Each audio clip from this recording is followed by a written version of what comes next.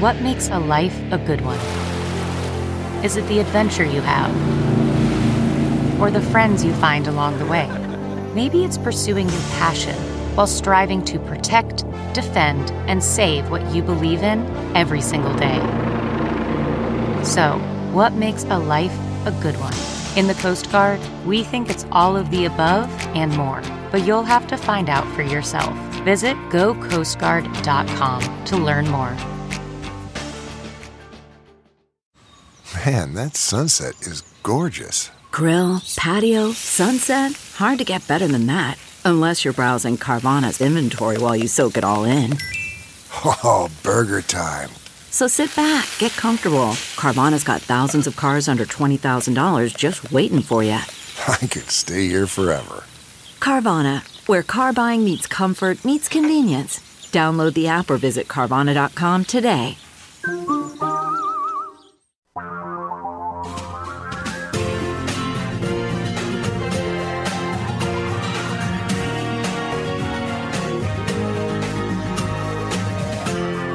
This is the Thom Hartmann Program.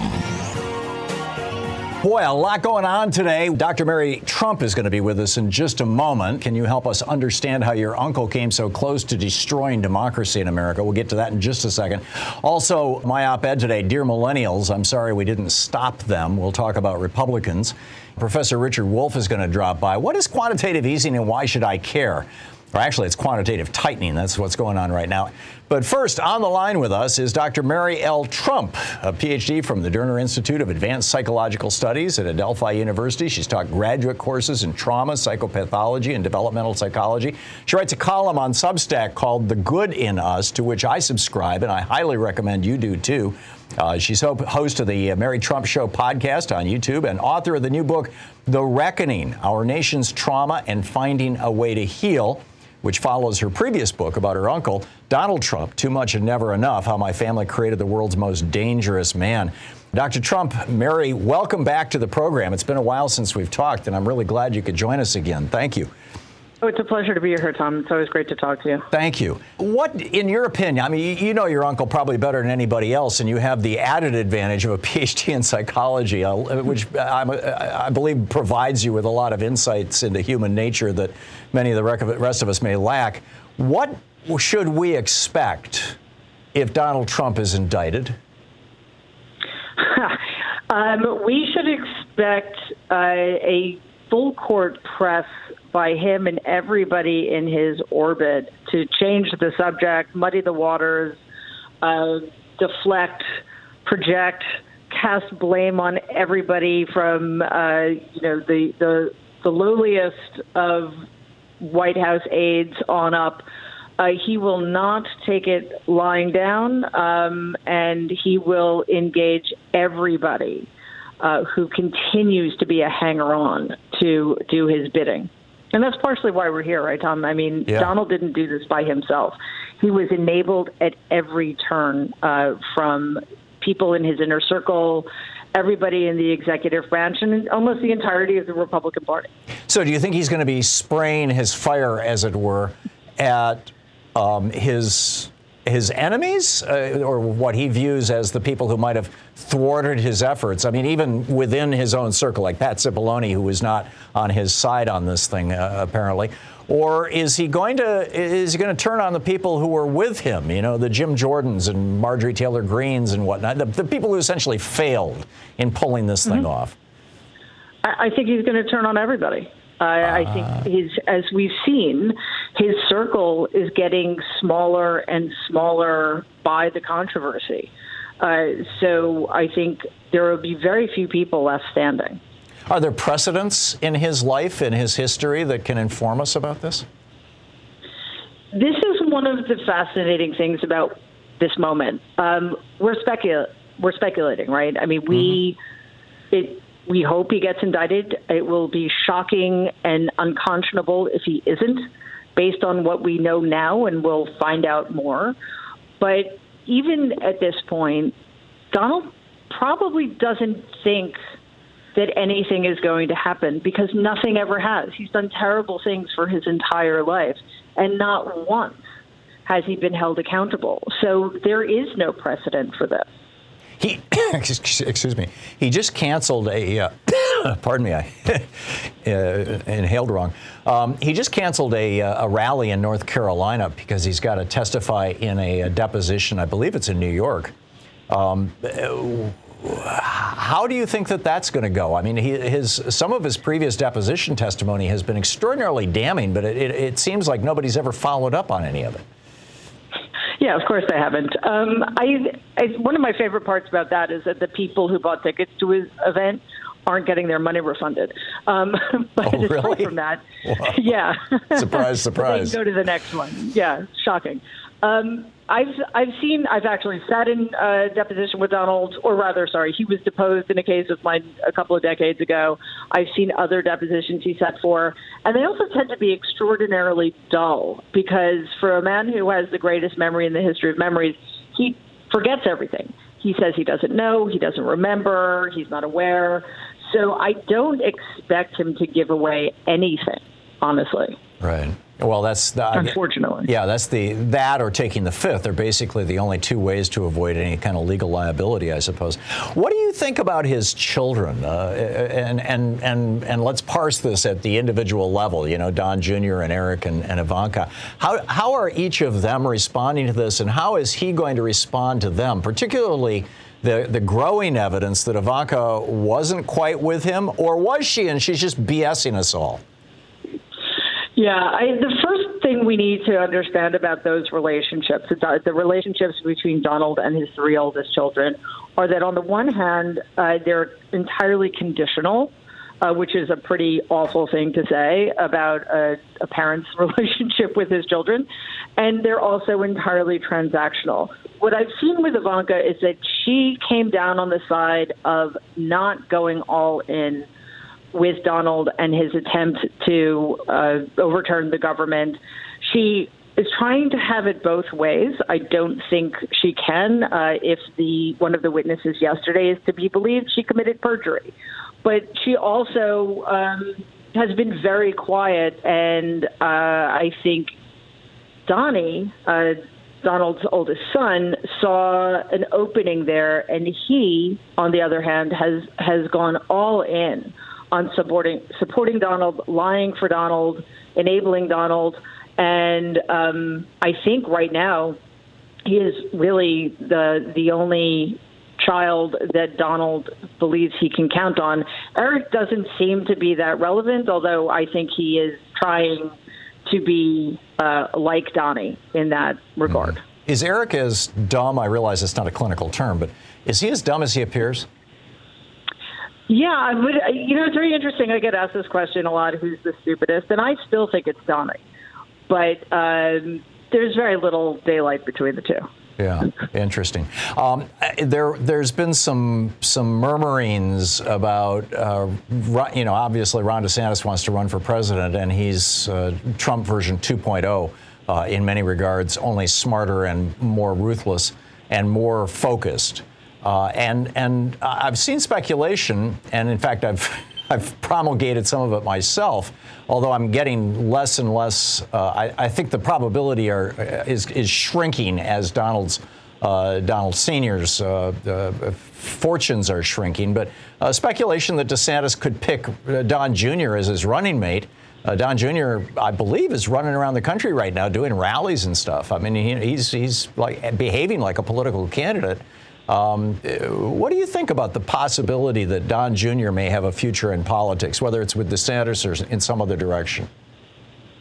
I don't think he has any future in politics. The only reason Donald got where he got is because he has, although I hate using this word to describe him, it is true. He has charisma. He has the kind of charisma that doesn't appeal to me or you, but it clearly appeals to tens of millions of people in this country. Donnie doesn't have that.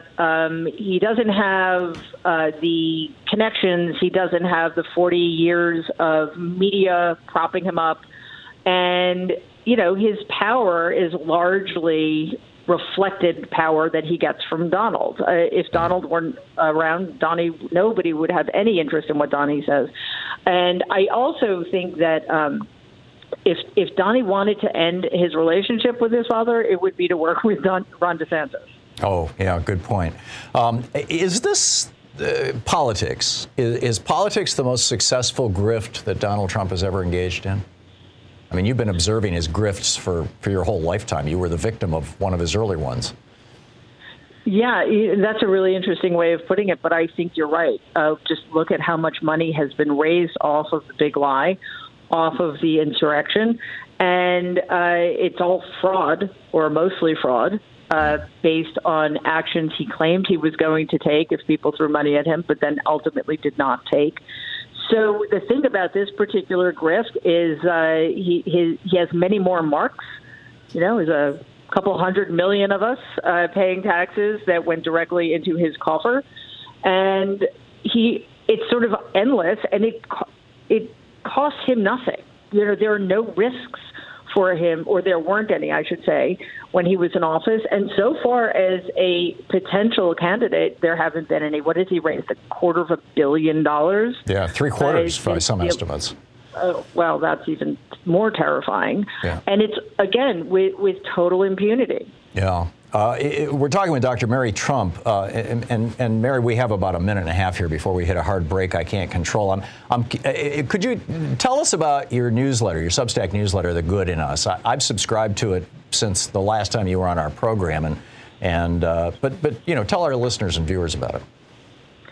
Thanks, Tom. I really appreciate it. I took a little bit of time off because the events were just completely crazy. But what I try to do in The Good in Us is look at current events very honestly and realistically, because I think the worst thing we can do is look away. But remind people that there are more of us than there are of them, and that even though they come at us with negativity and divisiveness, we cannot lose our humanity. We cannot become like them. Otherwise, there's really nothing worth fighting for. So I just am hoping that we all hang on to the good in us, our kindness, our empathy, and all of the things that make being human worthwhile. I think that's such an important point, you know, that we not lose sight of our shared humanity, even in the middle of what appears to be kind of political battles and things. The website for that, by the way, is marytrump.substack.com.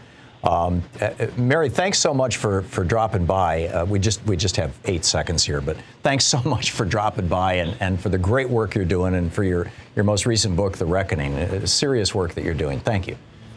Thank you, Tom. Dr. Mary L. Trump, her Substack newsletter, marytrump.substack.com. She's the author of the new book, The Reckoning, Our Nation's Trauma and Finding a Way to Heal, and, of course, her earlier book, Too Much and Never Enough.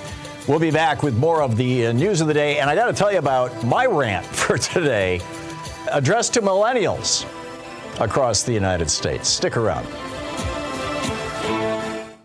Also, anytime throughout the day, if you want to call and share any observations, thoughts, rants, comments, whatever it may be, about the hearings.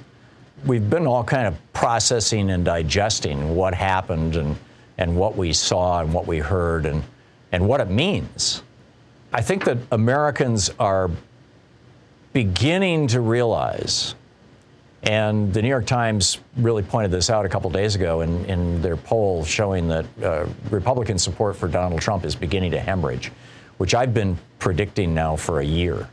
I just don't think you can get away with these kind of grifts. You can't get away with trying to tear down the country and, you know, overturn a free and fair election and lie to millions of people. You just can't do that, you know, with impunity without having some kind of consequence. By the way, the inflation report just came out this morning. We're pushing 9% here on inflation now. And President Biden just issued a statement that this number is terrible, but it's from a month ago. And it does not reflect the fact that prices have been going down, particularly fuel prices, which is what drives so much of the rest of inflation. So, you know, let's not get hysterical and take it with a grain of salt. Mary in Sunrise Beach, Missouri. Hey, Mary, what's on your mind today? Thanks for watching Free Speech. Oh, I'm so glad you guys took my call so fast.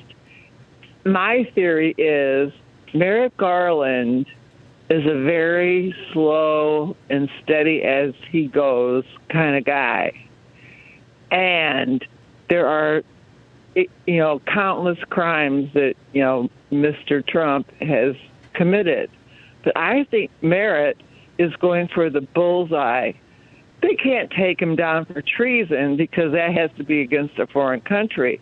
But he can be taken down. Sedition, exactly. And I think Merrick Garland is keeping his cards very close to his vest because I think he wants that guy in prison for 20 years. I hope you're right, Mary. The thing that alarmed me I believe that, and as a lawyer, I believe that in my heart.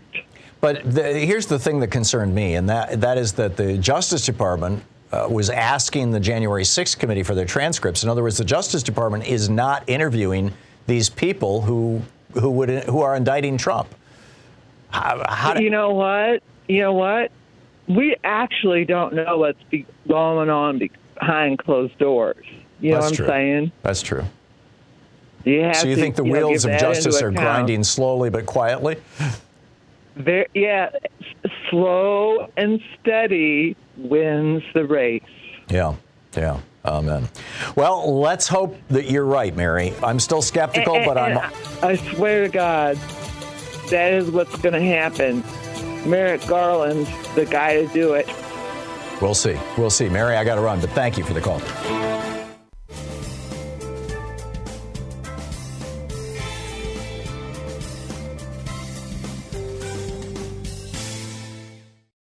Sometimes Louise and I just crave a restaurant-quality dinner at home without doing all the work or driving. Well, Cook Unity is the first chef-to-you service delivering locally sourced meals from award-winning chefs right to your door every week. And it appears to be less expensive than other delivery options. Go to cookunity.com/Hartman with 2 N's or enter the code Hartman with 2 N's before checking out for 50% off your first week.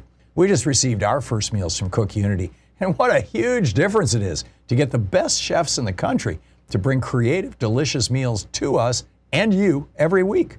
Every meal is handcrafted by chefs and made in local micro kitchens, not large production facilities.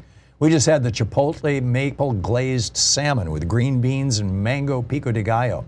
It had everything we love in a meal. They have all sorts of options like vegan, paleo, pescatarian, gluten-free, and more. Menus are posted 2 weeks in advance, so you have plenty of time to choose. Experience chef-quality meals every week delivered right to your door. Go to cookunity.com/Hartman with 2 N's or enter the code Hartman with 2 N's before checking out for 50% off your first week. That's 50% off your first week by using the code Hartman or going to cookunity.com/Hartman. Worried about letting someone else pick out the perfect avocado for your perfect impress them on the third date guacamole? Well, good thing Instacart shoppers are as picky as you are. They find ripe avocados like it's their guac on the line. They are milk expiration date detectives. They bag eggs like the 12 precious pieces of cargo they are. So let Instacart shoppers overthink your groceries so that you can overthink what you'll wear on that third date. Download the Instacart app today to get free delivery on your first 3 orders, while supplies last. Minimum $10 per order. Additional terms apply.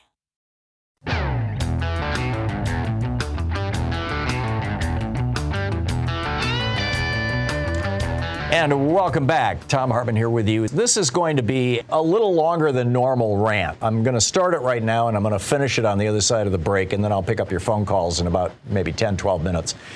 But my rant today over at Hartman Report is quite comprehensive. It's titled, Dear Millennials, I'm sorry we didn't stop them. And the thing that got me started on this was the statistic that came out of the Fed. The Federal Reserve Board or bank, and it is that in the millennial generation and the boomer generation are about the same size right now. The millennial generation is actually just a little bit larger than the boomer generation because boomers are dying off and millennials are just now hitting their 40s. Or getting into their 40s. But when the boomer generation was in their 30s, back in 1990, when the boomers were in their 30s, in their late 30s in 1990, and I'm a member of that generation, our generation held 21.3% of the nation's wealth, according to the Federal Reserve Bank. 21.3%. Boomers held 1/5 of the wealth in America when we were in our 30s. Today, millennials are in their 30s and early 40s, and millennials, and it's this roughly the same number of people, and millennials hold only 4.6% of the nation's wealth. 21% versus 4.6. It's about a 4-to-1 ratio. Millennials have about 1/4 the wealth that my generation did when we were the age that most millennials are right now, the median age of millennials. How do we get here? What happened? What brought this about? In a word, Republicans. Now, I'll acknowledge that they got a little help from a number of Democrats, but at the bottom line here, the basis of this whole thing, what drove this train was the Reagan Revolution. It's very simple, very straightforward. And it's happened on a whole bunch of levels. The first was wages. First, the Republicans came for your wages. And the way that they did that was in state after state passing right-to-work-for-less laws so that employers could screw unions. Basically blowing up the Federal National Labor Relations Act and allowing individual employers to, bottom line, just screw the unions. That was wages. That was number one. I've got numbers, 2 through 7 coming up on the other side of the break, and then I'll take your calls. Stick around. So what happened to the millennial generation and also the Zoomers, Gen Z, people younger than the millennials now? Well, number one, as I mentioned, wages. The Republican Party came for your wages. In the 1990s, the right-to-work, so-called right-to-work movement, I call it the right-to-work-for-less movement, really started picking up steam. In 1996, the National Right-to-Work Committee was created, kind of a coalition of businesses, and they started pushing this legislation in state after state. It was legalized in 1947. There was a 2-year period when Republicans controlled Congress in the 1940s. It was the only 2 years between 1932 and I believe the mid-60s that the Republicans controlled both houses of Congress. But in 1947, they passed Taft-Hartley, which gave the states the ability to change their laws so that employers could screw unions. And every single right-to-work-for-less state right now got their right-to-work-for-less laws under a Republican administration. If you look at a map, what you'll see is that the entire West Coast and the entire East Coast north of the slave states, north of the Mason-Dixon line, is still, a place where you can have a union.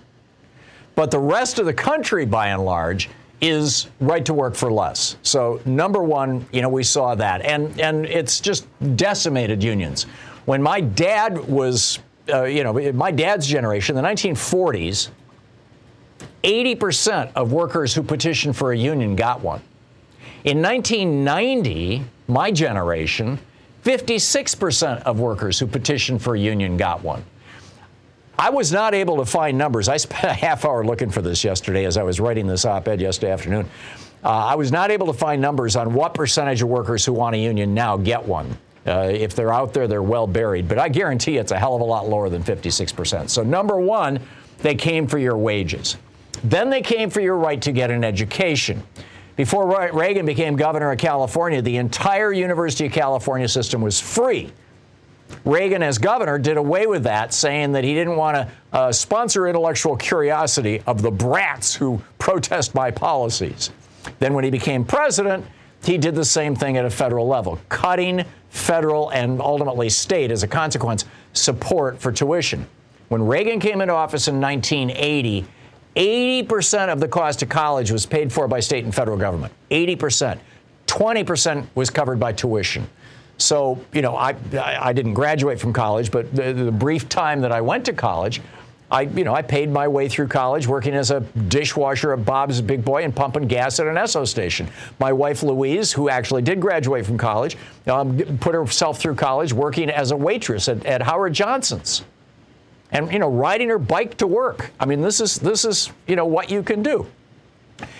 My mom paid her way through 4 years of MSU, graduated magna cum laude in the 1940s, working a summer job as a lifeguard in Charlevoix, Michigan, where she grew up. I mean, that you could do that back then. Now you've got to get, $100,000 in student debt. So now, your right to an education was taken away by Republicans. Then they went after the entrepreneurs. This is the story of my life. Louise and I have started 7 businesses over the years. And one of them went down in flames. Several of them have been very successful. You can't do that anymore. I mean, it's still possible, theoretically, to start a business. But, back in the 60s, when we started our first business, it was 1969, we started our first business. It was in East Lansing. We were right around the corner from Grand River Avenue on MIT Avenue, or MAC Avenue in East Lansing, Michigan, across the street from MSU. Every store, all along this, mile-long strip of Grand River Avenue is the main drag that goes through East Lansing, Michigan. Every store was locally owned. Every business. There was Jacobson's Furniture and Johnson's Pharmacy, and everything was locally owned. Even the mall out in Okemos, the main anchor of the store was Sears, which was a national chain, but most of the stores were locally owned. The jewelry shops, the food shops, the health food stores, everything. Now it's all giant chains. Why? Because in 1983, Ronald Reagan ordered the federal government to stop enforcing the Sherman antitrust law and the other antitrust laws that followed. And here we are. You can't start a business now. You get squashed like a bug. Then they started squeezing you for cash when you got sick or were injured. Medical debt is another burden that the Reagan Revolution brought that has destroyed America. America is the only, in fact, it's so bad, 500,000 Americans every year lose their homes and everything, have to declare bankruptcy because of medical debt. Millions of people have medical debt. Back in the 60s, that first business that Louise and I started in 1969, we had 4 employees. We provided health care to everybody. My recollection is it cost around $30 or $40 a month. It might have been a little more than that, but it wasn't terrible. Why? Because the law at that time required Blue Cross Blue Shield, who we bought our insurance from, to be a nonprofit. And every one of all 3 hospitals in Lansing, Ingham Medical, Sparrow, and St. Lawrence, they were all nonprofits. It was the law. The drug companies were all, there were hundreds of pharmaceutical companies. There were a couple of giants, but most of them were small companies, and drug prices were under control. As the New York Times noted in an article titled Medical Mystery, Something Happened to U.S. Health Spending After 1980, quote, America was in the realm of other countries in per capita health spending through about 1980. Then it diverged. And then they go on to point out that the same thing happened with mortality, with lifespan. Life expectancy in 1980, the U.S. was right in the middle of the pack with peer nations, says the New York Times, but by the mid-2000s, we were at the bottom of the pack. Yes, we have the highest medical expenses in the world among developed nations and the lowest life expectancy. And then the Kaiser Family Foundation points out, we find 23 million people, nearly 1 in 10 adults, owe significant medical debt. People in the United States owe at least $195 billion in medical debt. And then if the Republicans hadn't, nailed the millennials, speaking to you millennials, if the Republicans hadn't nailed you in all those regards that I've just mentioned, education, wages, health care, they figured out a way to go after your need for a roof over your house. In the 1990s, as part of Gingrich's Contract on America, Congress deregulated the financial services industry, and thus now we've got giant corporations, hedge funds, banks buying, and in some cases, 10, 15, 20% of the housing stock in some towns. And what do? They buy them and then they rent them out. So the price of housing goes through the roof because there's fewer houses available to buy, so people are bidding up prices because of demand, and they're raising rent. The Wall Street Journal just last year did a piece where they documented how in Spring Hill, this is a suburb in Nashville, the average rent for a 3-bedroom house was around $1,000 a month. Wall Street came in, bought up hundreds of houses, and within a year, the average rent was $1,700 a month. It's amazing. I mean, just stripping these neighborhoods. And then, the Republicans came after your wealth in a huge way. They cut the top tax rate on billionaires from 74% down to 27%. Reagan did that. Cut corporate taxes from 50% to practically nothing. So that today, 1/50th, 2%, 1/50th of all millennial wealth in America is held by one millennial, Mark Zuckerberg. 1/50th of all the millennial wealth in this country. The average billionaire now pays less than 3% as an income tax rate. And the average corporation, at least the big ones, pays nothing. In fact, they're getting money back. And where are they getting that money from? Your and my taxes. This is a 42-year-long process that started with Ronald Reagan, and it has produced a $50 trillion transfer of wealth from the working class of America to the top 1%. $50 friggin' trillion. When Reagan was elected, there wasn't a single billionaire in America. Now we're producing them like popcorn. And it goes on and on and on. Don't get me started about the Republicans right across the board denying climate change. So that as they take their money from the fossil fuel industry. Like Russia and Hungary, they're trying to overturn the right to abortion. And did I mention 400 million guns? And then this morning, Republican Senator John Cornyn comes out and says, no, we're not going to do anything more about guns. No, not a chance. Sorry. I'm embarrassed to say this, but my generation, the boomers, did this to your generation, millennials, and Zoomers. And Gen X, too, has been the victims of this. Now, the good news is that boomers and millennials are getting together. You got Bernie Sanders and Sam Lawrence. Actually, Sherrod Brown, Senator Sherrod Brown from Ohio just endorsed Sam Lawrence. Sam was on this program just a month or so ago. He's 19 years old. He's running for the Ohio State House, a progressive Democrat. So the boomer generation and the millennial and Zoomer generations are getting together politically. I'm hopeful as a result of that. How about you? I'll pick up your calls after the break.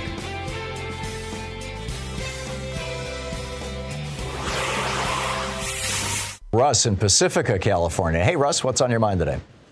Hey, Tom. I wanted to know, and I'm sure you've answered this question before, do you really think we're going to see the former president get serious criminal charges? Like, at the end of the day, is this really going to happen? And I just wanted to know nobody really knows. But I wanted to know. I think it's very likely that he'll face serious charges. I think it's very unlikely that he'll go to jail, in part because he'll probably be able to string out legal processes until the day he dies. The guy's in his late 70s and he eats shall we say, a high cholesterol diet, and he's morbidly obese. So whether he'll actually ever see a day inside a jail cell is problematic. But I think he's going to face some serious charges. Awesome. And I'm a millennial. I wanted to just very briefly, one thing I see going around are these TikTok videos kind of making fun of Gen Zers or the Zoomer generation, I guess, and kind of like a guy walks by a door, if you're, and you bump your shoulder, you don't say anything, but if you're Generation Z, you lie on the floor crying about bumping your shoulder, that kind of stuff. That's cruel. I hate it. It drives me nuts because never once did I ever go to school thinking I could possibly get shot in the face. Like, Columbine happened when I was a senior in high school. Right. And never did I ever go to school having that thought cross my mind. And I just can't imagine how terrifying that must be for all of these kids. That's an excellent point. And I think millennials and older, we should all be sympathetic for this younger generation. Because as you're saying, like, as we've gotten older and as time has gone on, it's the younger generations have gotten the shorter end of the stick. And that's just gotten shorter and shorter. And now they're getting shot in the face. Like, it's terrible, and now we're making fun of them for kind of, I don't know what kind of mental impact that has on a person. I'm not a psychologist, but I'm sure that's part of it. I think it's called PTSD. It's called trauma. And I mean, one of the, and speaking of shot in the face, that's not just a figure of speech. One of the kids in Uvalde had half his head blown off by a single bullet. Yeah, these kids were blown to pieces with these hollow point shells. Bullets getting fired through AR-15s are meant to explode. explode on impact. And you're talking about a little 6-year-old body. I have 2 kids myself, so it's like, yeah, it's pretty horrible. It's unimaginable. It is absolutely unimaginable. Russ, do you think that your generation is starting to get politically active? Starting to get more politically active, yeah. My brother, who's only 2 years younger than me, he has not really paid attention to anything. I've been on top of this stuff. I wanted to be a poli-sci major, but yeah, I think more and more people are waking up to it. Yeah. That's good news. Russ, thanks a lot for the call. It's great to hear from you. Thank you for what you do. Yeah, you're welcome.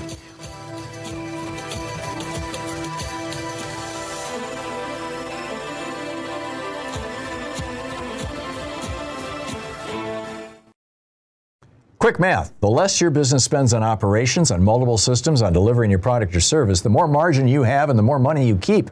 With higher expenses on materials, employees, distribution, and borrowing, everything costs more.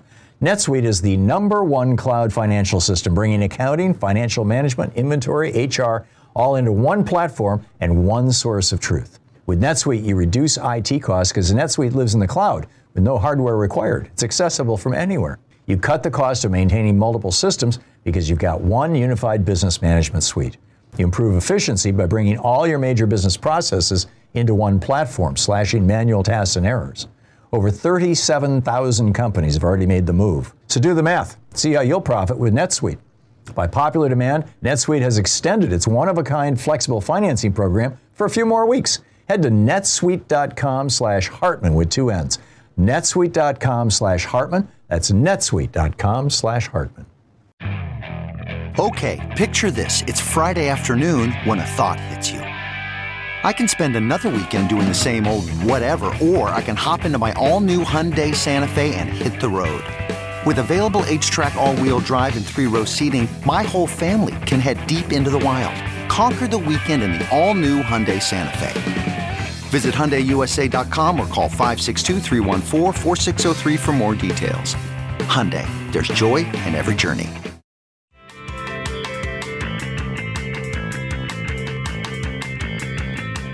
On the line with us is our buddy, Professor Richard Wolff, the economist, co-founder of democracyatwork.info, the author of numerous books, and the most recent, The Sickness is the System, When Capitalism Fails to Save Us from Pandemics or Itself, also available as an ebook. rdwolf.com as well as democracyatwork.info. Prof. Wolff with 2 F's on Twitter. Professor Wolff, welcome back. We talked it seems like it was months ago, maybe even a half a year ago, about quantitative easing, and now there's multiple stories. There was one yesterday or the day before in the Financial Times. There have been a couple of others talking about quantitative tightening, essentially.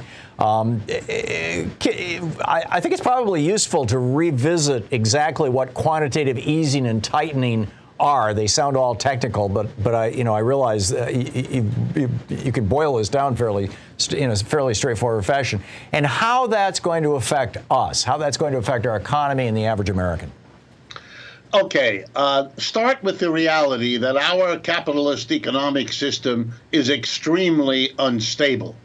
Every 4 to 7 years, it has a bust. It goes down. Suddenly, large numbers of people are thrown out of work. Many small and medium-sized businesses and a few big ones go belly up, et cetera, et cetera. We have really bad months, and then eventually we come out of it and we go back up.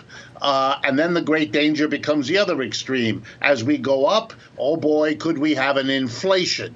And we're literally going through it now. The year 2020 was a terrible crash of our economy, part of which you can blame on COVID, part of which it's one of the every 4 to 7 year downturns and should have surprised really nobody. And now we're coming out of it. And yeah, once again, we're faced with the other extreme, an explosive inflation. I might mention that the data released by the government this morning indicates that our inflation is now even higher than the last time you and I spoke, currently running at over 9.1%, with wages going up much less quickly, which means American workers are falling behind.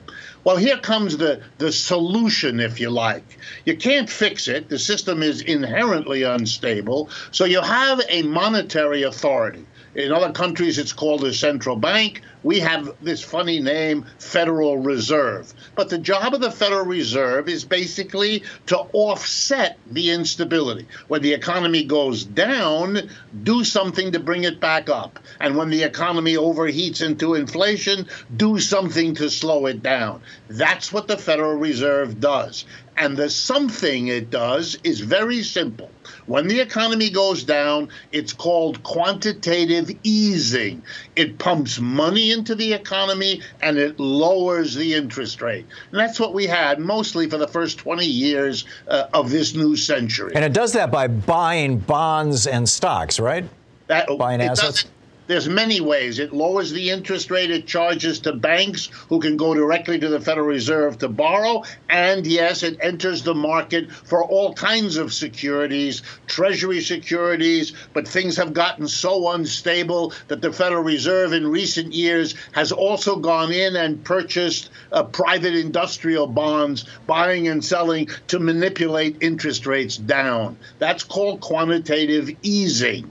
When you have an inflation the way we do now, they do the reverse. In other words, it's called quantitative tightening. They pull money out of the economy and they raise the interest rates. And by the way, given today's numbers of 9.1%, it's certain that later this month they will raise interest rates again. Really, the only question is, will it be half a point, 3/4 of a point, or if they're really spooked, they may do an entire single point, which is very rare and shows how anxiety-ridden they are. Now, how does it affect us? Well, quantitative tightening means there's less money around, less money being spent. It's going to be harder for businesses to find customers.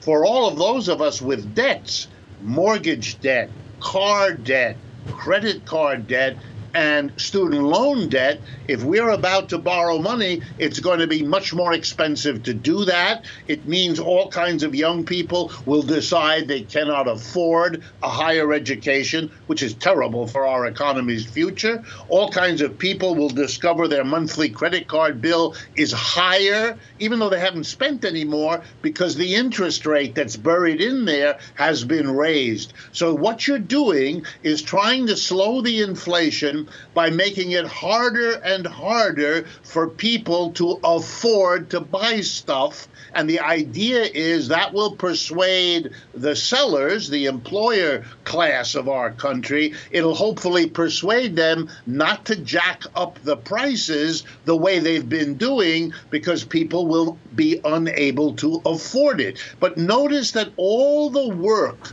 all the pain, all the suffering, in order to try to control this unstable economy, is being most heavily put on low and medium income people, the majority of our people. The business community hopes to get through all of this with a minimum of their suffering. It is a continuation of something I don't believe is politically sustainable. You cannot continue to whack your working class with COVID, with a crash, now with an inflation, and now again with raising interest rates. You're doing too many damaging things to the mass of our people in too short a period of time. And that becomes pathological. It becomes an excuse. It's too much pressure. Those who have their own mental and other problems will crack. It's too hard, and you should not do that. And yet nobody is paying attention. The politicians run to stay in office. The big businesses are simply pushing to get more profits. As long as that happens and we continue down this road, I am extremely fearful. And listening to the psychologist you were just reading from, it's just a 1-2 punch that ought to wake everybody up. Yeah, amen. So we had in 1999 the Gingrich Revolution. To the fore, Phil Gramm and Newt Gingrich and all these guys, and Bill Clinton signed it. I mean, we have to acknowledge that, but pushed through this ending Glass-Steagall, and which set up arguably the great crash of 2008, which happened on George W. Bush's last year. The market just collapsed. Millions of Americans lost their homes. Everything went to hell. The Fed stepped in and began the quantitative easing that you were just describing and started pouring money into the economy. So would you say that it's accurate to say that during the 8 years then of the Obama administration and the 4 years of the Trump administration, that we were basically living on an artificial sugar high, and that now they're taking the sugar away? I mean, how much of the prosperity of those Obama and Trump years is attributable not to the normal growth of an economy and healthy things in international trade or whatever it may be, but simply to the fact that the Fed was pouring gasoline on this little fire here.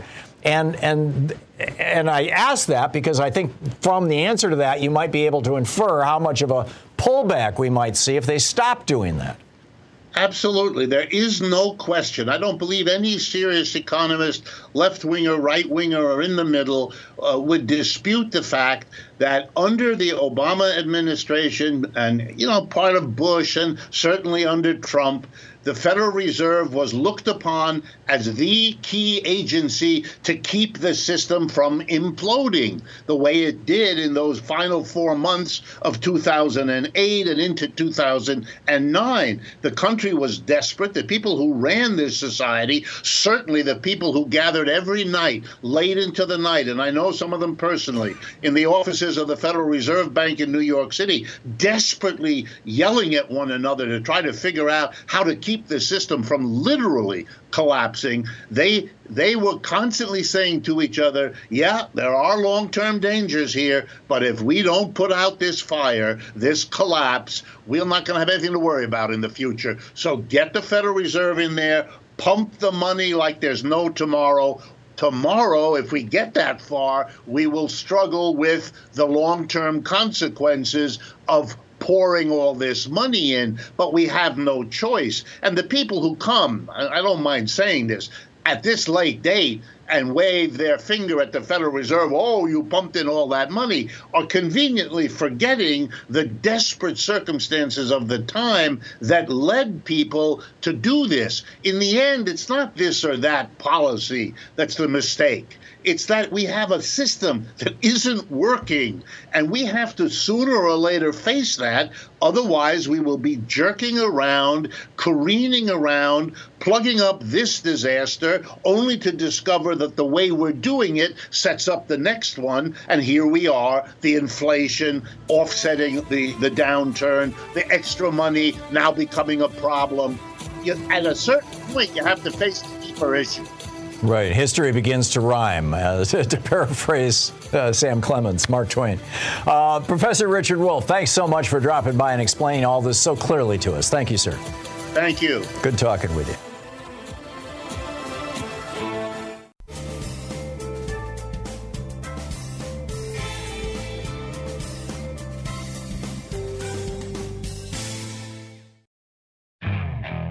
Okay, picture this. It's Friday afternoon when a thought hits you. I can spend another weekend doing the same old whatever, or I can hop into my all-new Hyundai Santa Fe and hit the road. With available H-Track all-wheel drive and 3-row seating, my whole family can head deep into the wild. Conquer the weekend in the all-new Hyundai Santa Fe. Visit HyundaiUSA.com or call 562-314-4603 for more details. Hyundai, there's joy in every journey. Pick up some of your phone calls here. Let's see. Charles in Portland. Hey, Charles, what's on your mind? Hello, Tom from beautiful Portland. How are you doing today? I'm fine. What's on your mind? Hey, I wanted to talk with you about the churches and the contributions to politics and everything. I think, I hate saying it all goes back, but it all goes back to Citizens United. If corporations and political speech is money, these churches, they're all registered as 501c3 corporations. They should not be able to contribute money. They have the freedom of the pulpit, free speech and everything. That's much more difficult to control, but it seems like for the Catholic Church or any church to be dumping hundreds of thousands or millions of dollars into anything just seems wrong, just as wrong as it is for Apple to do it, or IBM, or Westinghouse, or anybody else. And Excellent point. Goes back, unless you can fix Citizens United, there's no way that that it's going to stop the flow of the money. And that's never going to happen, because the people who are putting the money in are the ones controlling the terms of the debate. It's agonizing. Yeah, I'm with you. Charles, thank you. Excellent point. Patrick in East Lansing, Michigan, watching us on Facebook Live. Hey, Patrick, what's up?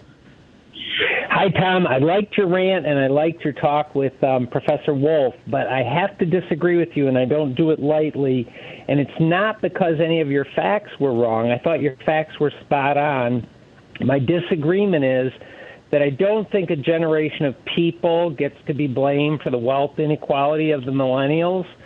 And I also don't think it's correct, as you said flat out, straight up, that it's the Republicans and Reagan who did it. And here's my argument.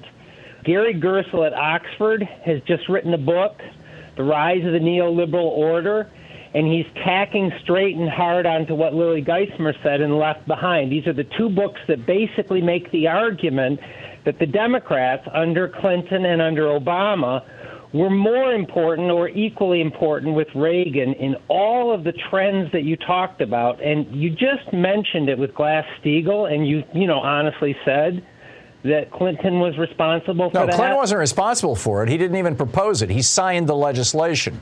And this is the point, Patrick. If Reagan hadn't been elected, we probably would not have had this kind of neoliberalism. I mean, that was my point. Certainly, there have been a lot of Democratic enablers throughout the years, and Bill Clinton is right at the top of that list. And Barack Obama comes in for criticism, too. Let's talk realistically about the facts on the ground. It was Robert Rubin and Larry Summers who proposed Glass-Steagall and shut down the commodities regulation chair. And the Banker's book by the MIT economist, 13 Bankers, lays out how Clinton spearheaded Glass-Steagall. So you mean the end of Glass-Steagall? And then if you fast forward to what happened after they blew up the economy with it, because he signed it during the recount, the Bush-Gore recount, December 14th of 2000. What Heather McGhee says in her book is that after you lost all of those mortgages in Detroit and all those cities, and the wealth accumulated as the product of the civil rights revolution took away the wealth of people who had blacks who had it in their houses, the Obama TARP bailout bailed out the banks and didn't bail out the people who lost their mortgages when there was bills on the table to give people back ownership of their homes and give title to the bank and make people allowed to stay in their homes for 7 years or have right of first refusal, and then mark down the value of their home to the market value. And David Sirota, in his meltdown, says this is why Trump was elected. So my bottom line is, really simply, it's not enough to run against the Republicans, and that's the spine of your narrative. And it's not enough to run against Christian fascism. It's what Alan Minsky, Progressive Democrats of America, said yesterday. We have to have an economic bill of rights. We have to fight the fight within the corporate Democratic Party that gave us the neoliberal order. And the last thing I'll say, because Ro Khanna comes on your show, he's right at the lead of this. And he says, why did banks get money at 1.75% and lend it out at 30% with no caps, impoverishing America with predatory lending? Yep. And that's what's happening to the millennials, and the Democrats did it. I'm not disagreeing with anything you're saying, Patrick. The point that I would make is that no solution is coming from the Republicans on this. And you've got a lot of Democrats who are pointing out what you were just saying. Thank you. Brian in Albuquerque, New Mexico. Hey, Brian, what's on your mind today? Yeah, you started off the show talking about how the economic status of the baby boomers versus the Gen Z and what they're living with. Actually, not Gen Z. It was millennials. Millennials. Okay, yeah. Excuse me. I get mixed up. I'm the tail end of the baby boomers. I'm a 61, so I think I qualify. But anyway, we got to remember that when our economic and political leaders got on this globalization kick, they put the American working class in direct competition with billions of Asians working for $2 a day. And South and Central Americans as well, yeah. And Bill Clinton was wrong. Bill Clinton You're right. did that. You're absolutely right. He was wrong. And I'm waiting for Bill Clinton to write that book that says I was wrong. I am too. But let's keep in mind, Brian, that NAFTA was not negotiated by Bill Clinton. NAFTA was negotiated. The initial negotiations were started in the last 2 years of the Reagan administration. The entire deal was negotiated by George Herbert Walker Bush as president. You'll recall in the big debates in the 1992 election, where you had Ross Perot in there, he took 20% of the vote. He was opposed to NAFTA specifically because the Bush administration was saying, George Bush was saying, if I get reelected, I'm going to sign this. And Bill Clinton was saying, I will too. And so, they were in it together. But the bottom line is this was a Republican project. Right. But I like to put the focus on China. China is going to be the world's largest economy in, 5 or 10 years? Probably one or two. Unprecedented territory. And, Bill Clinton gave China WTO. He didn't have to. That's right. He gave them most favored nation trading status. Yep. He didn't have to. Yep. He could have negotiated for better deals for the American worker. But no, he listened to Robert Rubin and all the other Wall Street gurus and, all the other the crowd. No, I'm with you, Brian. Bill Clinton went along with this Republican plan. The Democrats are not blameless in this. It's just that this was not their, this is not something that they started. It wasn't a road that they wanted to go down. But yeah, Bill Clinton and Barack Obama as well, embraced it. And, I'm very glad to see that now we've got Joe Biden, by and large, embracing Bernie Sanders' legislation. Build Back Better came out of Bernie. George in Rotunda, West Florida. Hey, George, what's up? Hey, Tom. I want to give you an update on what's going on with the VA healthcare system. Okay. The secretary of the VA, he's not a veteran. He's a money manager who's trying to save money for the VA. Is he a Biden appointee or is he a leftover from Trump? No, he's Biden. Okay. I'm a Biden supporter. I'm a progressive. I'm a baby boomer. I was one of the first baby boomers, October 46, when my dad came back from World War II. Mm-hmm. But anyhow, there's 50,000 unfilled jobs at the VA, and they're not doing anything about it. That's not good. I talk to doctors and nurses and aides at the VA constantly, and the process to get hired there is 9 months to a year. So the people can't wait. They coming out of college, they need a job. Right. So the VA is not a good choice. So that needs to stop. And then the choice program, under Trump, the first year, they gave billions of dollars to a private company to manage the choice program. Well, that company did nothing. They called nobody. They kept the money. They reinvested it. Billions with a B. So they demolished that company, and then they went to a second company and gave them billions of dollars. So there's billions of dollars missing from the VA budget, and the veterans are suffering from it. Give you one example, travel pay. The VA, I've had 14 visits to VA hospitals and clinics. I'm a 100% disabled Vietnam veteran, sprayed with Agent Orange 4 times. Out of 280 guys in my unit, 4 of us still alive. Whoa. And I'm lucky to be alive. Yeah. But they haven't paid travel pay in 9 months. Now, it's not good. I get what you're saying. And suggestions for lobbying?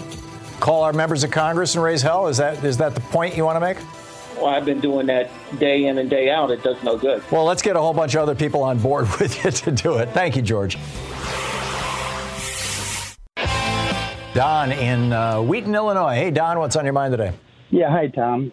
I wanted to bring up the fact that Bill Clinton seems to have a different take on stacking the court, what happened in the past. When he was asked by a journalist about stacking the court, he said, well, Franklin Roosevelt tried it, and it didn't work out too well for him. That's horse pucky. He's historically ignorant if he believes that. Yeah, it would be a corporate memo or something, like this is how to respond if somebody says that. Yeah. I would think. Yeah. What happened was Franklin Roosevelt proposed expanding the court, and the result of that was that the court backed down. They stopped, they were blowing up the New Deal left and right. They had voted against him 2 or 3 times in 1936, and in 1937, when he won re-election, he came in and he said, okay, we're going to expand the court. And all of a sudden, the court was like, oh, no problem, we're with you. That seems to me like a victory. Yeah, I remember you telling us that. And also, I wanted to mention something interesting about Clinton.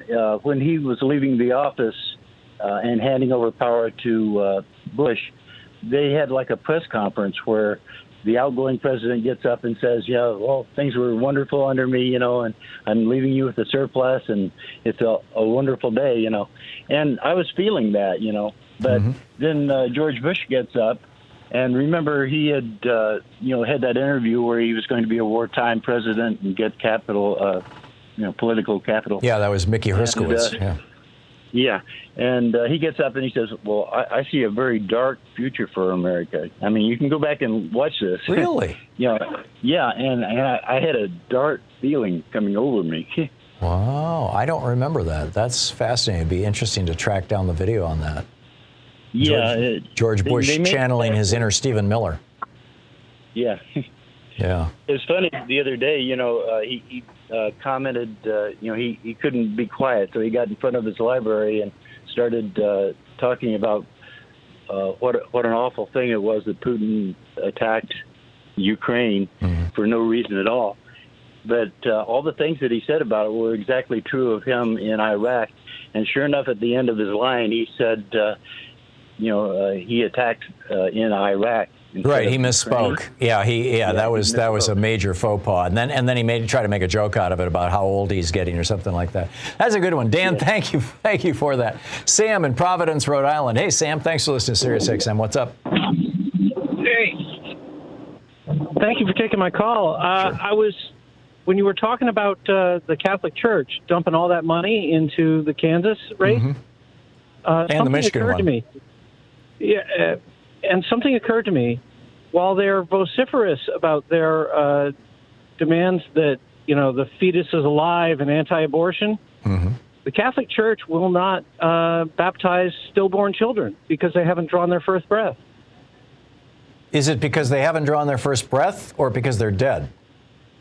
Well, I think that's part and parcel of it, but it seems like they are acting as if, the child in the womb isn't actually, fully human or worthy of being baptized, unless, of course, abortion is involved. Yeah, it may be, there may be an issue of hypocrisy there. I'm guessing, though, that it's more, assuming that what you're saying is true, which just makes sense. Why would you baptize something that's dead? I'm not sure that's quite the indictment that you want it to be, but are you Catholic? I am not. Okay. All right. Fascinating. Sam, thank you. Thank you for the call. Nick in South Pasadena. Hey, Nick, we got 30 seconds. What's on your mind? Okay. Just a comment on this last caller's comment about Bush's statement that the dark horizon is coming. That was in response to Bill Clinton, his outgoing statement, saying that everything is fine. We balanced the budget.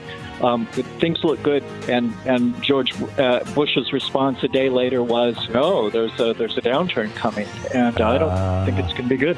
1999 or 2000, I'm getting. I'll have to check it out. Nick, thank you for the call. Thanks for the data.